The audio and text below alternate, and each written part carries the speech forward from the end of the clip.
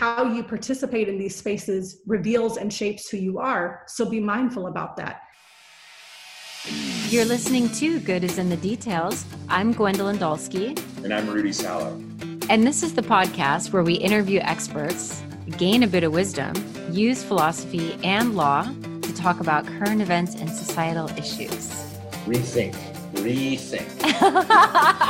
Thank you, Rudy. I veered from the script. I like it. I like improv. Well, what we're doing in the spirit of Socrates is we're learning what we didn't know we didn't know.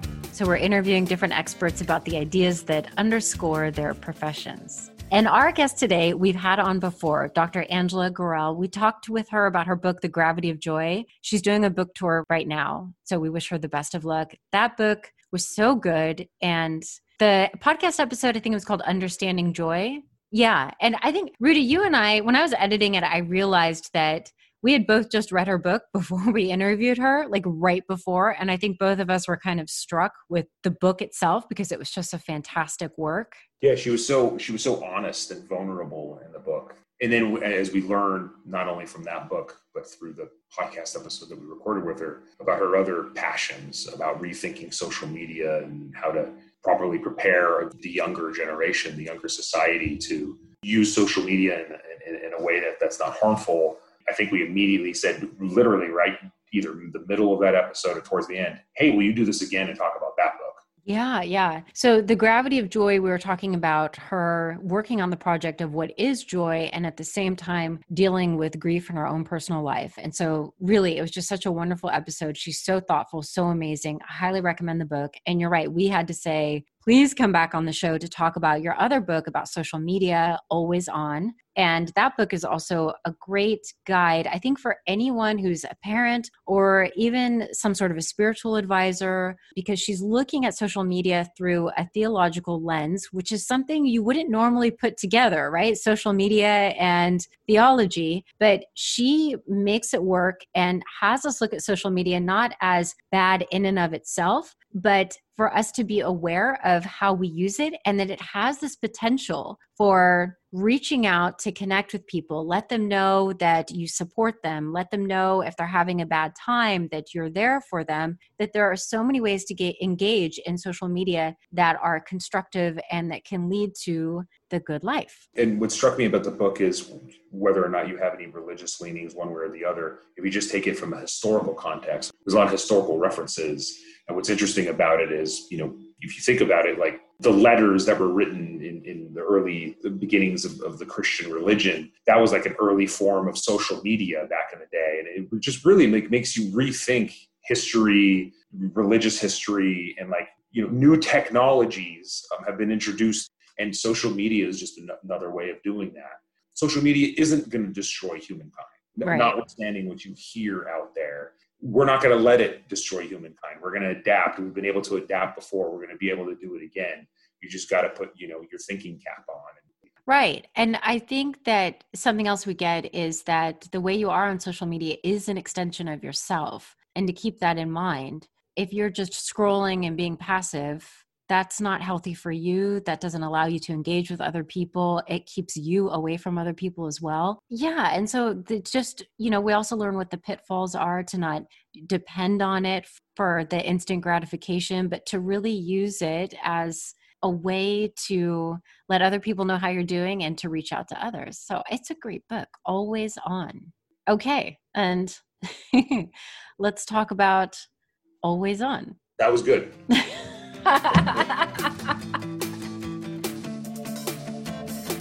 What inspired you to write Always On, to look at social media through a theological or specifically a Christian lens? Mm-hmm. Yeah, I was in fall 2011, I was a PhD student. And at the same time, I was hanging out with youth as a youth minister at a church. So every other Sunday night, I would hang out with these youth. And as the fall went on in 2011, the more and more smartphones started showing up in youth group when we would hang, so that's basically just getting together with teenagers, playing games, talking about their lives, trying to give them spiritual guidance, mentorship. And so, but I started noticing that these phones were showing up and then that social media platforms were being dropped into conversation more. And as someone who was a PhD student, I started to the sort of researcher side of me would click on every once in a while I was hanging out with these youth. And I thought, how is social media, how is it changing or shaping their sense of like who they are, their identity formation? How is it impacting their religious practices or their sense of who God is or how they should love other people? How is it impacting their relationships with other people? And so I decided to dedicate my dissertation and a lot of my work prior to my dissertation during my PhD studies to understanding social media's impact on people's lives. I would have never connected social media with Christianity. And so I think something that I thought was really interesting was when you write that Christian texts and theology has always made an effort to reach out to people. Like you've got the letters of Paul, you've got scrolls. So why not look at social media as having the potential for reaching other people? And once I think you look at social media as an extension of interaction in this rather beautiful way of connecting with people, then it made me, as I was reading your book, made me look at different ways in which I'm liking or I'm choosing to respond or I'm replying. If I'm thinking about it in terms of, I guess what I want to say is that I think social media has made us bifurcate our notion of self, and that there's the online self and then there's the in-person self. What you have done, it seems to me, is by connecting this with Christianity, as you are saying, that these two things are not separate, that the way in which you reach out to somebody can still mirror a Christ-like behavior. What do you think about that? Is that a fair assessment? Yeah, I want to make sure that I say that it goes both ways, that both our practice, so the sort of habits, beliefs, desires that make up our lives, our in-person interactions, the way that we are and the things that we do in physical settings give shape to our interactions, our activities, desires, and beliefs in digital spaces, right? So we bring all of that, like who we are, what we believe, what we hope for, what kind of people we want to be, the way that we treat other people, we bring that into digital spaces for better or for worse. So we live hybrid lives. We are who we are, both in person and in digital spaces. And they're constantly like the things we do in digital spaces, the conversations we have, what we learn impacts our in-person conversations, our in-person activities and habits and beliefs, and the same, back and forth. I want to say though, that there's a back and forth. It's not just that we use social media, but social media uses us. It also shapes, as we are in digital spaces, as we're using different aspects of a device, different buttons on platforms, engaging with it, social media shapes us as well to desire particular things, to believe particular things, to do different, like the like button gave us an activity to do that many of us took up. You know what I mean? Yeah. I made a note here of Aristotle because one of the things that we learn from Aristotle is that essentially you are what you do. And you say something that's similar to that tone. I think I'm still in the first section where you're talking about diminished humanness. Yeah. And this also really hit me. The real issue at hand is that these lines of thinking can change what you believe is humane and permissible online, makes you ignorant of the fact that the new media engagement both reveals and shapes aspects of who you are and cause you to believe that what you do and say online is somehow detached from who you are connected to and responsible to and who you are called to be. And I think that is a really, like I said, I've talked about that in terms of Aristotle, that it's such an important lesson that I've told my students that when you are writing something online, whether it's a review or whatnot, if it's anonymous, it doesn't matter if nobody knows that that's who you are still defining yourself by writing these things, and you have to ultimately live with yourself. If you write cruel things online, you are a cruel person. It doesn't matter. Even if nobody else knows it, you are defining yourself. If you are kind and charitable online, then you are a kind and charitable person. Yeah. And people tell me that all the time. People want to distance themselves from their actions, from what they say online and these sorts of, and say, oh, that's not me, or that's a fake version of me. That's not the real me, or something like that. I'm like, no, it's you. Like, if you're the one typing the words, if you're the one going to these things, if you're the one saying this stuff, sharing whatever, that's you. I will say we all have multiple selves. Like, I have a self that I'm presenting to you, on this podcast. I have a self that I text with my friends. I have a self when I'm like having a drink with my friends, that's going to be different than when the self that's teaching in front of my classroom. it doesn't mean that I'm like not being honest and open or whatever, it means that I'm being prudent, I think. So I'm not saying that we don't have sort of different versions or like presentations of ourselves. Like we choose to show this side of ourselves in this space and this side of ourselves. We feel more comfortable in this space. You know what I mean? Yeah. And so social media can definitely be a version of Angela Gorel, and not the entire version, but it's definitely not fake. Yeah. Like, not me. Yeah. Yeah. I was also interested in this part where you talked about the notion of brand. I noticed that lingo not too long ago because I'd had a couple of different people say to me, like let's say I'd bought a new item of clothing and the person responded by saying, and this happened twice, "Oh, that's so on brand." It's a weird way of saying that's so you. It seems like that's what it's like, oh, that fits you. I get it, but saying on brand. And it was a strange feeling because all of a sudden it made me feel like what I had picked out was somehow trying to fit some sort of a projection of myself that was disingenuous instead of something that I genuinely liked that fit my personality. So I noticed in this chapter when you are talking to your students about branding and you have to say, you're not a brand, right? Tell us more about that sentiment that the students have and why they seem to have some confusion in unraveling the distinction between what makes them themselves and what makes them a brand. There is a lot that we could unpack there. So I'll just begin by saying that I think that branding, this idea that we have to give a presentation of ourselves that the world will like, want to buy, want to hang out with, be affiliated with.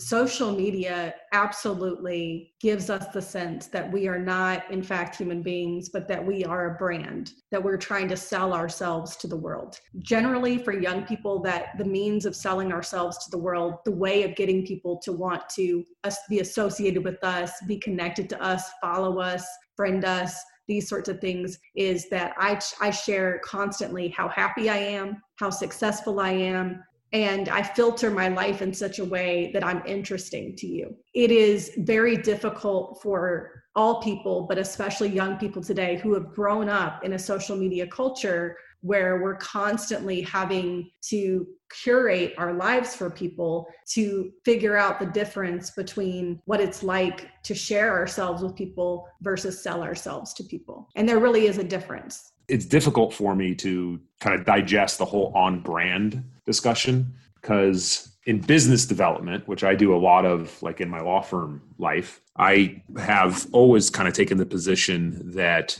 and maybe this kind of goes into what you guys are talking about the selves, the online self, the work self, the personal self, but you always have to be yourself. But I've kind of always taken the position that even if you're a young attorney working in a big law firm, you yourself are a business. And so I've kind of taken that kind of mindset of everything that I do, everything that I'm working on, everything that I'm working on. I am my own personal business, even if I didn't even have clients back then. And being a business, it really comes on. I mean, being a brand, it's kind of like wrapped up in being a business. So I see the danger in thinking about, you don't think of yourself as a brand, then you're just a commodity or you're just buying into consumerism or something. But I do think people in their careers in particularly do need to be mindful, especially these days, in the days of social media, that anything and everything that you're putting online could have negative impacts on you and in particular your employment. So, I'm sure we'll probably talk more about that. I'm not trying to go down any type of a tangent here. I guess, I know we have a lot of students that listen to these podcasts. And so I'm highly cautious of stuff being put online. You definitely got to be your true self, but just know that employers, whenever you're applying for a job, are Googling your name and looking at everything that you're putting online too. So it's like, I don't know how to parse that out with what we're discussing, but I'm sure Angela might have a couple of thoughts. Yeah, I agree with you. I would never tell anyone to not be cautious or like prudent about what they put out there on social media. 100%, I'm with you. And especially young people, that's the thing. They know that employers, their parents, the hardest part of social media for sure is context collapse, especially for young people. When we're in high school, all three of us, right? When we're in high school, social media was not a part of our lives, right? So the conversation that I have with my friends at the football game, on the benches, like when we're like watching the game together versus like in the hall at school versus in the car riding to school versus on the phone at my house and everything like that. These are all like separate conversations. And I can be myself in a particular kind of way with my friends in all those spaces. And then, of course, I'm not going to always say exactly what I said in front of my friends, in front of my teachers or my parents. When you're 15, when you're 18 or 20, 21, like you're going to say stuff with your friends that you don't say in front of your parents or your teachers or your future employers. But on social media, suddenly we have to realize like all of these different audiences in our lives collapse. Suddenly I want to say something on social media, and maybe as a young person especially, I'm thinking I'm talking to these people and they're my friends, they're my peers, but I'm having to realize, oh, my future employer could also be listening to this conversation. Oh, my parents could be too, my mentors, my this and that. We can find ourselves feeling like, oh man, how do I say what I want to say with all these different kinds of people in my life listening to me, But I just want to go back to what you said. I think the biggest distinction for me is that I'm not saying that people today don't have a brand. I think we have to accept that we live in a society and a culture that if you're on social media, that you do likely have a brand. And especially if you run a business, like you would definitely have a brand. But there is a difference to me between saying you have a brand and you are one, or you have a business and you are your business. I think that you're more than your business. You're more than your brand. So it's like, how do you help people to realize that too? Because if I am my brand or I am my business and I fail, I make mistakes, that thing collapses, then who am I? You know what I mean? That's a much, much, much better way of saying it.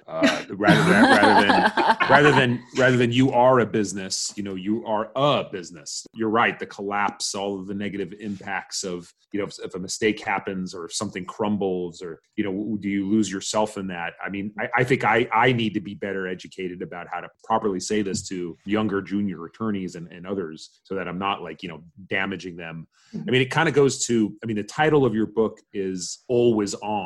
It's interesting because you were just saying, if you have a social media account or if you have these things, and I'm sure you'll agree with me on this, but I would argue, even if you're not on social media, even if you're like, forget it, I don't have Facebook, I don't have Instagram, I don't have Twitter, it doesn't matter. Because unless you're living alone on an isolated island with somebody that doesn't have a smartphone, guess what? You are on social media because your friends are taking pictures of you. Your family is taking pictures of you. And whether you're tagged or not, like you're out there. So not There's nothing worse than that notification for the tagged photo. There is nothing that will get a woman's heart racing more than that email that says you have been tagged. And it's never good. It's never, the person who's doing the tagging always looks so much better in the photo.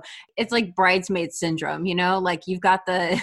I it's not just women. Like I have untagged countless photos. Like many. There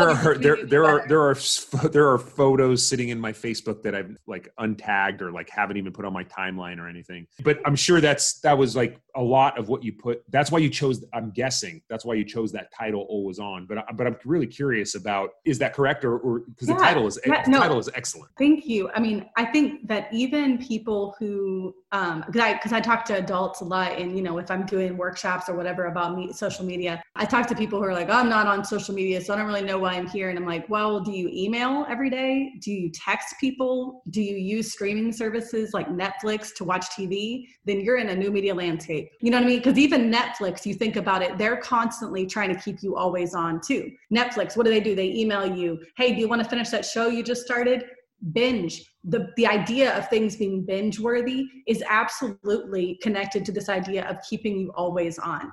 They want you to binge things. And then they want to email you right after you binge something and say, do you want to watch one of these 5 things? I mean, every sort of new media device or like platform of various kinds are trying to keep us always on. And that's the thing about email, like I literally just death by email these days is like, normally before email occurred, we could only talk to so many people every week and they had to make meetings with us. We had to make meetings with them. because like email wants to brand itself as like saving us time, but really it means that I talk to 6 times more people than I normally would in any given week. I walk away from my email and I have 70 emails after 48 hours. It's unbelievable. I'm just like, what? 70? You're lucky. I get 350 when I wake up at 7 a.m. 7 a.m. East Coast time in the morning, because it's just psychotic. No one emails philosophers. No, because you don't answer questions. But speaking of questions, nobody, we're not in demand at all. I can see a reverend, I can see a lawyer. It's like we need these people, but philosophers, we're just no. Angela, I'm curious about what you're saying about these workshops, and it kind of goes into another question, because I'm a little bit ignorant about this because my kids are so young. They're only 4.5 and 2.5, or they're going to be 5 and 3 here very soon. These workshops that you're talking about how to deal with the new media and everything like that, is that a part of curriculum yet for grade schools and high schools? And if not, doesn't it have to be? Is there a movement out there to try to teach people about the dangers and how to, it's not dangerous. It is what it is. Like, you need to know that the new media is there, exactly to your point. But is that a part of curriculum that you're aware of? And do you think it should be? Oh, I definitely think it should be. I know that the Digital Media and Learning Hub or something, it's a group of people, Mimi Itso, I think is her last name. She does some really good work with K through 12 and learning and media. And there's some people doing some good work in the area of digital citizenship. I think they're trying to encourage there to be more education in K through 12 spaces around digital citizenship. But I'm not aware of it becoming a class that young people take or something. I think it gets integrated maybe into some other classes these days. But that's a great question, because I definitely think that a few times, elementary school, middle school, and high school, you should have at least a class each time that talks about digital citizenship, digital literacy. Yeah. Maybe they can wrap that into, some regular civics courses about how our government works. I was saying on the last podcast that Gwen and I were on about how like civics and basic government, U.S. constitutional, how things actually work. Very few states require that type of education for high school students. I love what you said about being a digital citizen. Like that would be great to be wrapped up into like civics in the 21st century type of a course. It's a great idea. It sounds like maybe a title of your next book, and I'd be happy to help you with Digital citizen. Yeah.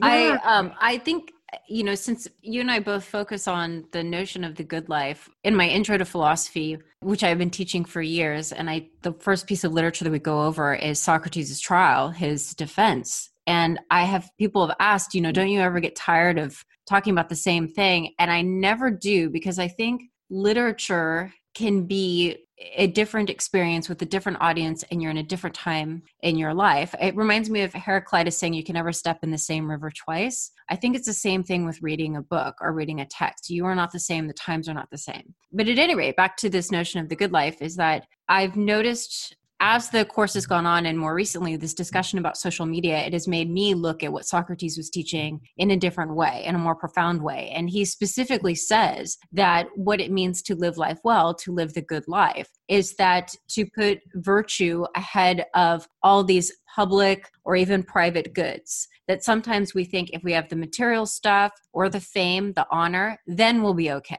But he says it's actually the reversal. You work on the virtue, on being good, and then all good things will come. And I think about it in terms of social media, because what we have done is we have reversed value. We have made people believe that what will make their life good is how many other people are paying attention to them. And then the goodness of their life hinges on other people's interaction with them instead of what their own mind or talent wants to develop. And I bring that up because I'm at this part where you're talking about popularity. I'm just going to read this study. This study found that, from your book, this study found that compulsive checking can be attributed to a felt need by teens to monitor their own popularity status and defend themselves against those who challenge it. In fact, 61% of teens in the study said they wanted to see if their online posts are getting likes and comments. 36% said they often check social media to see if their friends are doing things without them. 22% wanted to use social media to see how well liked they are, and 21% said they wanted to make sure no one was saying mean things about them online. So all of this time that could be used to developing their own talents, or let's say Christian, like, like a meditation or prayer or thinking about the value of their own life is spent worrying about what other people think of them. That's also a way, like, I think if you're going through a hard time too, but you spend so much of your time on social media projecting how well everything is, that also makes it infinitely hard to connect with people, to let people know, you know what? I'm not okay. Like things are not going all that well. Or it's hard for us to even recognize, let's say in the spirit of Christianity, how to reach out to other people if they are in need, if we are consumed with telling people that everything is good.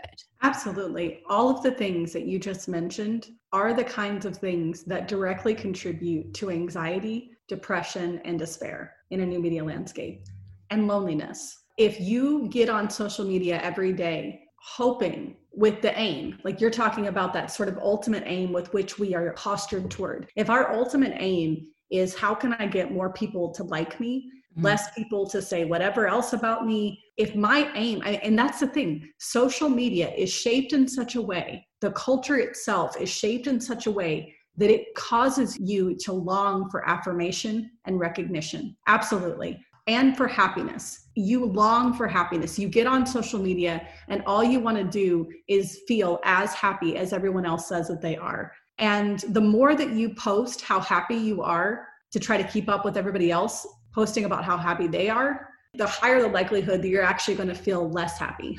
Because most people do not feel as happy as they're telling everybody else that they are. Mm-hmm. And especially when you post how happy you are and you don't actually feel that way, that sort of distance between what you've just said to the world and how you actually feel can be very, very depressing and feel terrible. And so my invitation in Always On is, in a culture that's trying to constantly get you to focus on getting recognition and affirmation for yourself, get on social media and focus on affirming and recognizing other people. When you flip that on its head, it brings you so much more joy and peace in your life and connection to other people. I've seen it in my own life. I've seen it in other people. When you get online every day looking for other people that you can rejoice with, that you can lament with, you take the time to reply to them, not just an emoji, to message them, take the extra step of texting or calling them, say, hey, I saw this post. I wanted to tell you, I'm so stoked for you that you blah, blah, blah.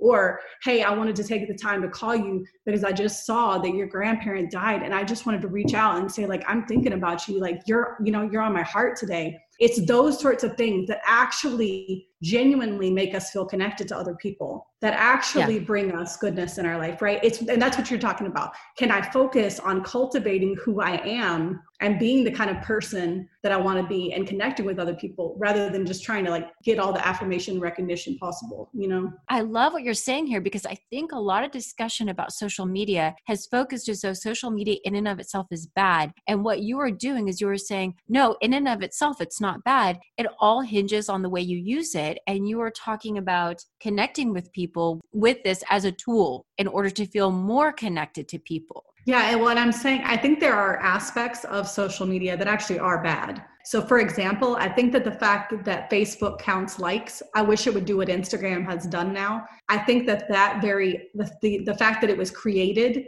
to count likes is a negative thing. I actually do think that the tool itself is broken in that way. I think that it's malformed. That's what I'll say. I think that they could have created people who work in Silicon Valley and in Austin and in other tech parts of the world. They can create new media for flourishing, or they can create it for dehumanization. It's really, it's up to them. And so I do think that there are aspects of social media that are absolutely deformed, that were made for dehumanization. And then I think there are other aspects of it where it's really trying to encourage human flourishing. And I think it's part of our work as people who are public philosophers, public theologians, public figures, to say, as part of our public, hey, the ethics here, like, let's be real, Silicon Valley, you have a lot of power in your hands to create things, and when I would give lectures at Yale about social media, I would straight up look at my students in the crowd and I'd be like, hey, some of you in this room, you're about to go work for Facebook. You're about to go work for Instagram. Human flourishing is in your hands. Be careful about what you create. Be thoughtful about what you create. You know what I mean? And so I do think that there's a responsibility there too. But the best thing that can happen to young people today or adults today for all of us is this kind of a conversation that you all are having with me right now.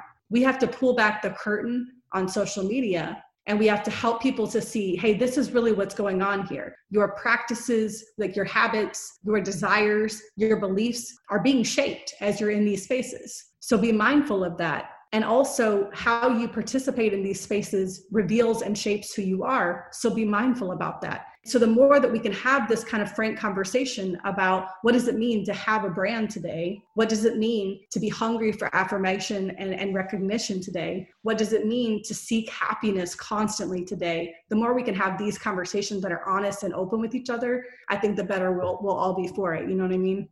You know what I'm thinking when you say the dehumanizing, I'm thinking about how hard it is to explain that to somebody who's always had a phone in their hand, because if you've lived, before it, I mean, like when Rudy remembers black and white TV. I still watch black and white television. It's my favorite. I mean, I am that's how old I am. Yes, it's very true. Very true. And there was a time when you had to stand up to change the channel. You had to walk over to the TV. That was my job. That's why I was born. That's why you were born. Pretty sure that's the reason why I was born. You turning the knob. Yeah. But I think that to actually explain how it's dehumanizing is difficult for somebody who has always understood getting to know somebody as that flattened version of a person that is on social media. So pre-social media, this idea of having a conversation and recognizing that the person in front of you has a life outside of that moment seems obvious. I use the example of, in order to humanize somebody, is that next time, you're at a restaurant, I guess after COVID or wherever it is that you are, and you maybe are annoyed, the service is slow, look at the person who is serving you and just think to yourself, I wonder if they can't wait to have a glass of wine after their shift. I wonder what they thought at the end of Game of Thrones.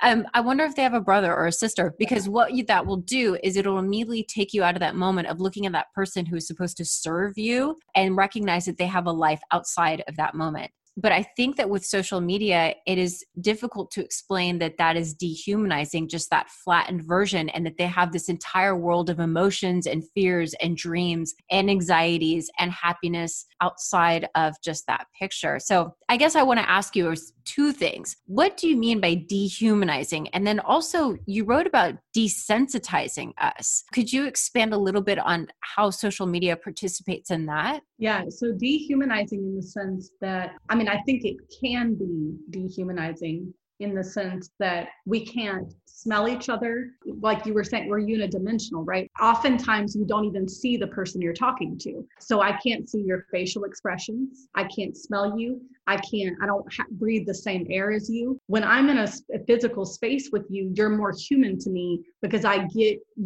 all those sorts of aspects of who you are. I recognize how your body reacts to what I say. And then I see the way you interact with other people. That's humanizing to me. So I'm saying that social media can be dehumanizing just for the simple fact that we only get really generally, some words, and every once in a while in a video we'll get, more of a sense of who someone is. And then the other thing about it though, is that it actually is, so it can be dehumanizing in that way. It is dehumanizing when we begin to respond to people with hostility, when we harass each other, when we disrespect one another with what we tweet, what we post, what we share, things that we think a lot of times, like sometimes it's just even things that we think are incredibly funny. And yet, if we really stood back and thought about it, we wouldn't share that in person because it would be dehumanizing to someone else, So absolutely, I think things like gossip, shaming, harassment, hostility, flame wars, all those things are incredibly wounding actions is what I call them in Always On, that I think dehumanize us. And that's the thing. They don't just when we make a racist joke online or share something racist online, we're not just dehumanizing a person of color. We're dehumanizing ourselves. We're minimizing our own humanity. And that's another way. So that really contributes to the second part of your question, which is desensitizing. And the more we minimize our humanity and the humanity of other people, the more desensitized we come to other people's pain and suffering, to people's struggle. And that leads to a huge problem of desensitization on the internet is empathy burnout. I think that we encounter so much suffering online the velocity with which we encounter suffering, the amount of suffering that we encounter every single day, day in and day out, it can just make us feel like, oh man, it's another person who's lost someone that they love. Another person died by COVID. Another person got COVID. Another person lost their job.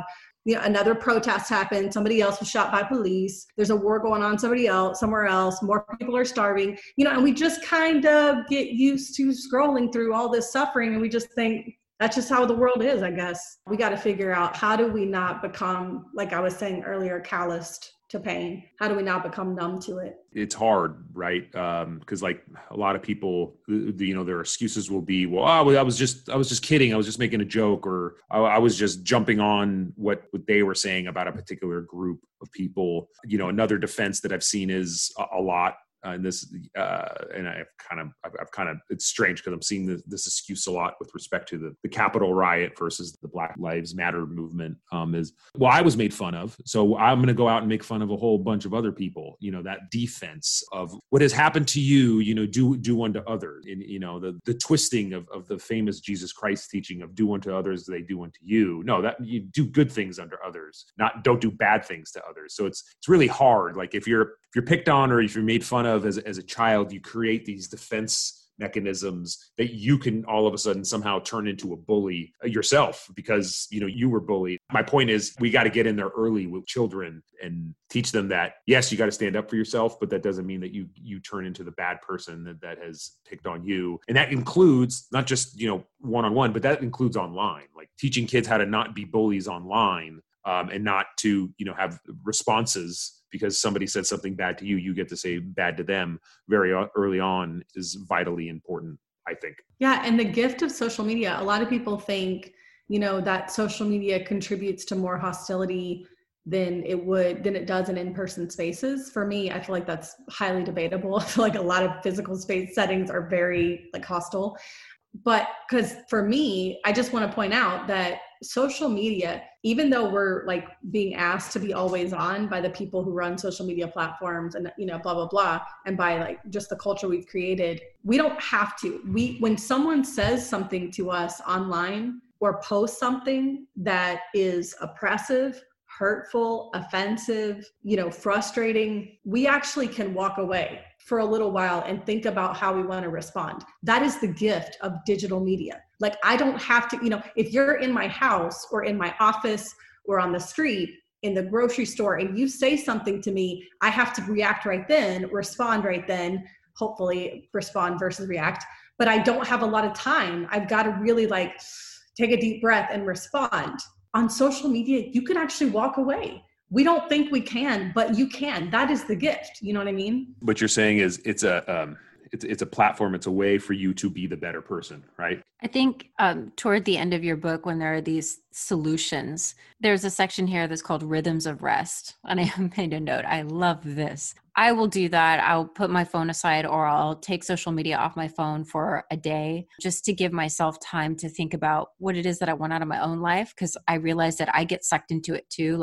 I'm not just, finger wagging at other people on social media. I do the exact same thing. And I have to consciously take these steps to get away from it, like taking it off my phone so that I'm not tempted. But I think something that also hit me is where you said it is helpful for a community to talk about the differences between leisure and rest, and to talk about healthy ways to resolve boredom that do not entail using new media. And the fact that you use the word boredom there, I think is important, because it's true that a lot of the scrolling is as a result of boredom, that we don't know what to do with ourselves, and that boredom actually can teach us a lot about ourselves, that it's something that we're afraid of, or we need to just fill in this time or whatnot, but that's absolutely not necessary. You can just sometimes be. And I think that there's a part of us is thinking you're not allowed to just be. You always have to be doing something. Problem is social media, you're not. When you're clicking on it out of boredom, you are not doing anything. You're using all of your mental space to check out other people or see what people think of you. And I also had made a note here is this idea of stepping away, is that all major world religions have this, right? Where they have this 40 days of kind of to get this mental and spiritual clarity, is that they step away from, there's a type of fasting that goes on, the step away from all these things. And then it's a really healthy thing. So I guess in addition to that, I guess my question is, what are some specific ways in which people can deal with boredom as opposed to scrolling, and how can communities of faith reach out and help people to, learn ways to deal with that boredom, that temptation to just scroll for no reason? This is a great question. And Thank you.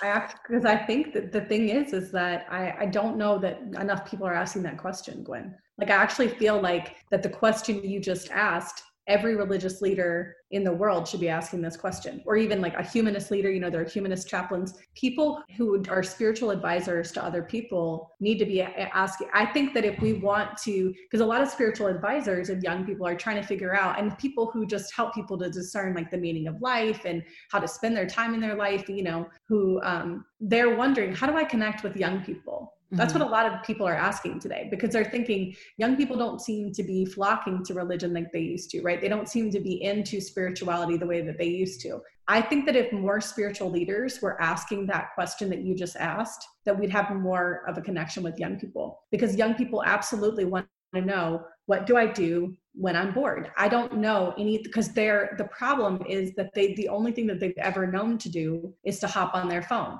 Yeah. If I'm waiting in a line, I hop on my phone. If I'm at a light in my car, I hop on my phone. If I am walking down the sidewalk, I'm on my phone. If I'm walking across campus, I'm on my phone. I don't know what to do other than if I'm sitting on my couch at home and I don't like anything I'm seeing on Netflix, I scroll on social media. Yeah. Be lost in your own thought. That's something that I've said. I've told the students on campus, I'm like, there was a time when you would leave the classroom and you didn't have a phone and you would just walk to the next building and just be alone with your own thoughts. Yeah. Maybe we're afraid of that. Yeah. So in my lectures at Yale on the social media, I literally invited young people, because I did a survey with them to start the lecture. And I was always like, in the survey, what is one feeling or two feelings that come to your mind when you think about getting on social media? And always in the top 5 answers was boredom. So boredom is a gateway for so many young people to social media. And I think that what we want to do as spiritual advisors is to say, if we're just leading, if we're hanging out with young people at all, or if we're just the young people and we want to start this conversation, we want to ask the question, what else can boredom be a gateway to? So drugs can be a gateway. Drugs, for sure. Rudy. No, for sure. Right, Angela? Drugs. I mean, drugs. I mean, I'm sure in your teaching, seriously, it's true. No, I mean, it's with young people, that's absolutely also the case. But what Gwen is saying is that it's also a gateway to self-reflection. It's a gateway. And then I'm going to add, it's a gateway to creativity, to imagination. Oh yeah, those are good things. Think of a new book. You could write a sci-fi novel. You could if you're bored. Yes.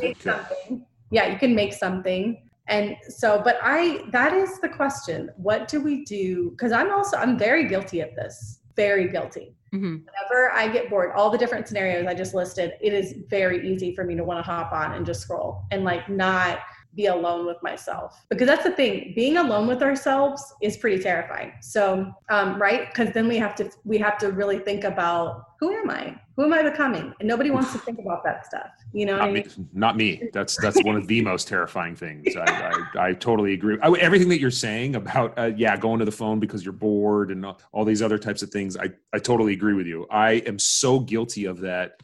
I don't want to sound weak. I don't know if I could ever break that habit. I really don't. It's terrible. It really is. But that's the thing. When you do, and it really does take an invitation, and every, like Gwen said, every great religion in the world has a way of inviting people into some sort of fasting. So the Jewish community, the Sabbath is it's a day to unplug from everything. Muslims have these days of fasting, right? Where you get to fast not just from food, but also you can fast from technology. Christians and Catholics, Protestants and Catholics is what I meant to say, have Lent. So you have 40 days when you can, and so I do invite everybody that I talk to about social media, try to commit to a few hours a week, or 1 day a week, or 1 day a month, 1 week a year. Maybe just start there. When you let go of as many devices and forms of technology as possible, and enter into boredom and see where it takes you. And for me, for example, it started 2 summers ago. I decided to take 2 weeks go hiking in the woods. And this one was like a 55-mile hiking trip in several different places. And I didn't answer email for 2 weeks or get on social media, nothing. And like barely even texted anyone. It was just to like tell people I got to where I was going. I was safe, like, from hiking all these miles. It was glorious. And I was able then, after that trip, to take a couple of steps back and to ask myself, what is worthy of spending my time on when it comes to devices and social media? And then you get to kind of regroup and really think about your relationship to social media and what's working for you and what's not. So that's where I would invite people to start, is just with a few hours or one day a week or one day a month or 1 week a year. And then after that time, and try to release yourself from as much as possible, even email. Then after that time, either journal or have conversation with somebody else and really try to think about, what did it teach you? Yeah. What did you gain from that? That's great advice. Love the book. Love everything that you're doing. Really do think that you need to start the curriculum to teach our children on a going forward basis. Right and you on. should work on that, because Digital citizen. A digital citizen. I There love we go. it's great. So good to see you. Good to see you too. Bye, Rudy. Bye. I'll just wrap up so that we can plug some of your work. Last time we had you on, it was on Understanding Joy. So you have recently done an audio recording of that. When is that available for everyone? It should be available by the end of February. Oh, okay, great. Yes. All right. And then, February, early March. Yeah. okay. So we have Always On, Understanding Joy. I have to ask, do you have another project in the works, or are you just basking in the, wait, I'm already guilty of the social media thing of like, okay, well, what's next? What's next? So do you have any projects that you're working on now, or are you just continuing to have discussions about these two books? I'm primarily having discussions right now about Always On and about my other book, The Gravity of Joy. So doing a lot of teaching, workshops, speaking, lectures about these two things. Everybody wants to talk to me about joy and new media, and I'm so stoked about it. Not everyone. I'm just saying, I'm saying everything that I'm being asked to speak about is about one of those two things, and I'm very happy about that. So I'm delighted that people want to talk about new media, people want to talk about joy, especially in 2021. So so that's mostly what I'm doing. But I'm teaching a class in the fall. So I'm teaching a class right now about the meaning of life. And I'm teaching a class in the fall that's called Stories to Tell. And it's going to be a class with both students from Baylor, where I teach, and students within a prison. And they're going to be in the same class together. Wow. And we're going to learn about how we draw wisdom from the stories that we tell and live and other people have told and lived. So anyways, my next project probably, and you're the first person that's ever has asked me this, is I think it's about wisdom. And how do you develop wisdom, and how do you learn to make decisions? How do you learn what to say yes to and what to say no to? How do you learn to listen to the heart? Yeah. Hey, I'm totally okay. When that's worked on, we have to have you back on the show, because philosophy means love of wisdom. That's what, and it's a pretty big ballpark. So I like that question, that the distinction between wisdom and knowledge. And I don't know if you've read this by Nicholas Carr, Is Google Making Us Stupid? And I've gone over that with the students, of the distinction between information versus knowledge. I give the example of, let's just say you and another person read 1984 in high school, or no, you read 1984, the entire book, the other person Wikipedia'd it. You take the exam, you both get an A. Do you both know 1984? And so we have to go through, well, what is the difference of experiencing the book, reading it, versus just looking it up online? Despite the fact that you both earned an A on the exam, that doesn't really reflect who knows it. So I think a discussion about wisdom is going to be very, very exciting, because we're forgetting that because of social media and the digital age. Yeah, absolutely. Right. And so I think a lot of us find ourselves, and I found myself, this is a story for another day, but Googling questions in 2020 that I was like, why am I asking Google this instead of searching within my own heart? You know what I mean? That is a whole nother. So maybe, Gwen, I felt like I need to interview you for this book, but I also, for this book on wisdom, I wanted to look at how incredible people throughout history have made hard decisions, like through wisdom. Yeah. And what we can draw on from then. I also want to draw on Ecclesiastes, where, the whole thing and about the meaning of life, and like, what's the point of this, and how do I discern the point, and how do I be wise about how to spend my time, So anyways, I'm stoked about that, and it's so good to see you as always. It's good to see you. Okay, Angela, thank you so much. And again, I'll link all your stuff in the show notes, and it's just a pleasure to read your work. I absolutely love it. Thank you. Thank you so much for listening. If you would like to support the show, please go to patreon.com/goodisinthedetails. We have tiers there where you can get extra content. If you sign up for the highest tier, which is $10, you'll get a free copy of the raffle. We're also on Instagram, goodisinthedetailspod, or you can email goodisinthedetailspod@gmail.com. And if you're listening on Apple Podcasts and you enjoyed the show, please scroll down to the bottom and hit that 5-star review. And until next time, bye.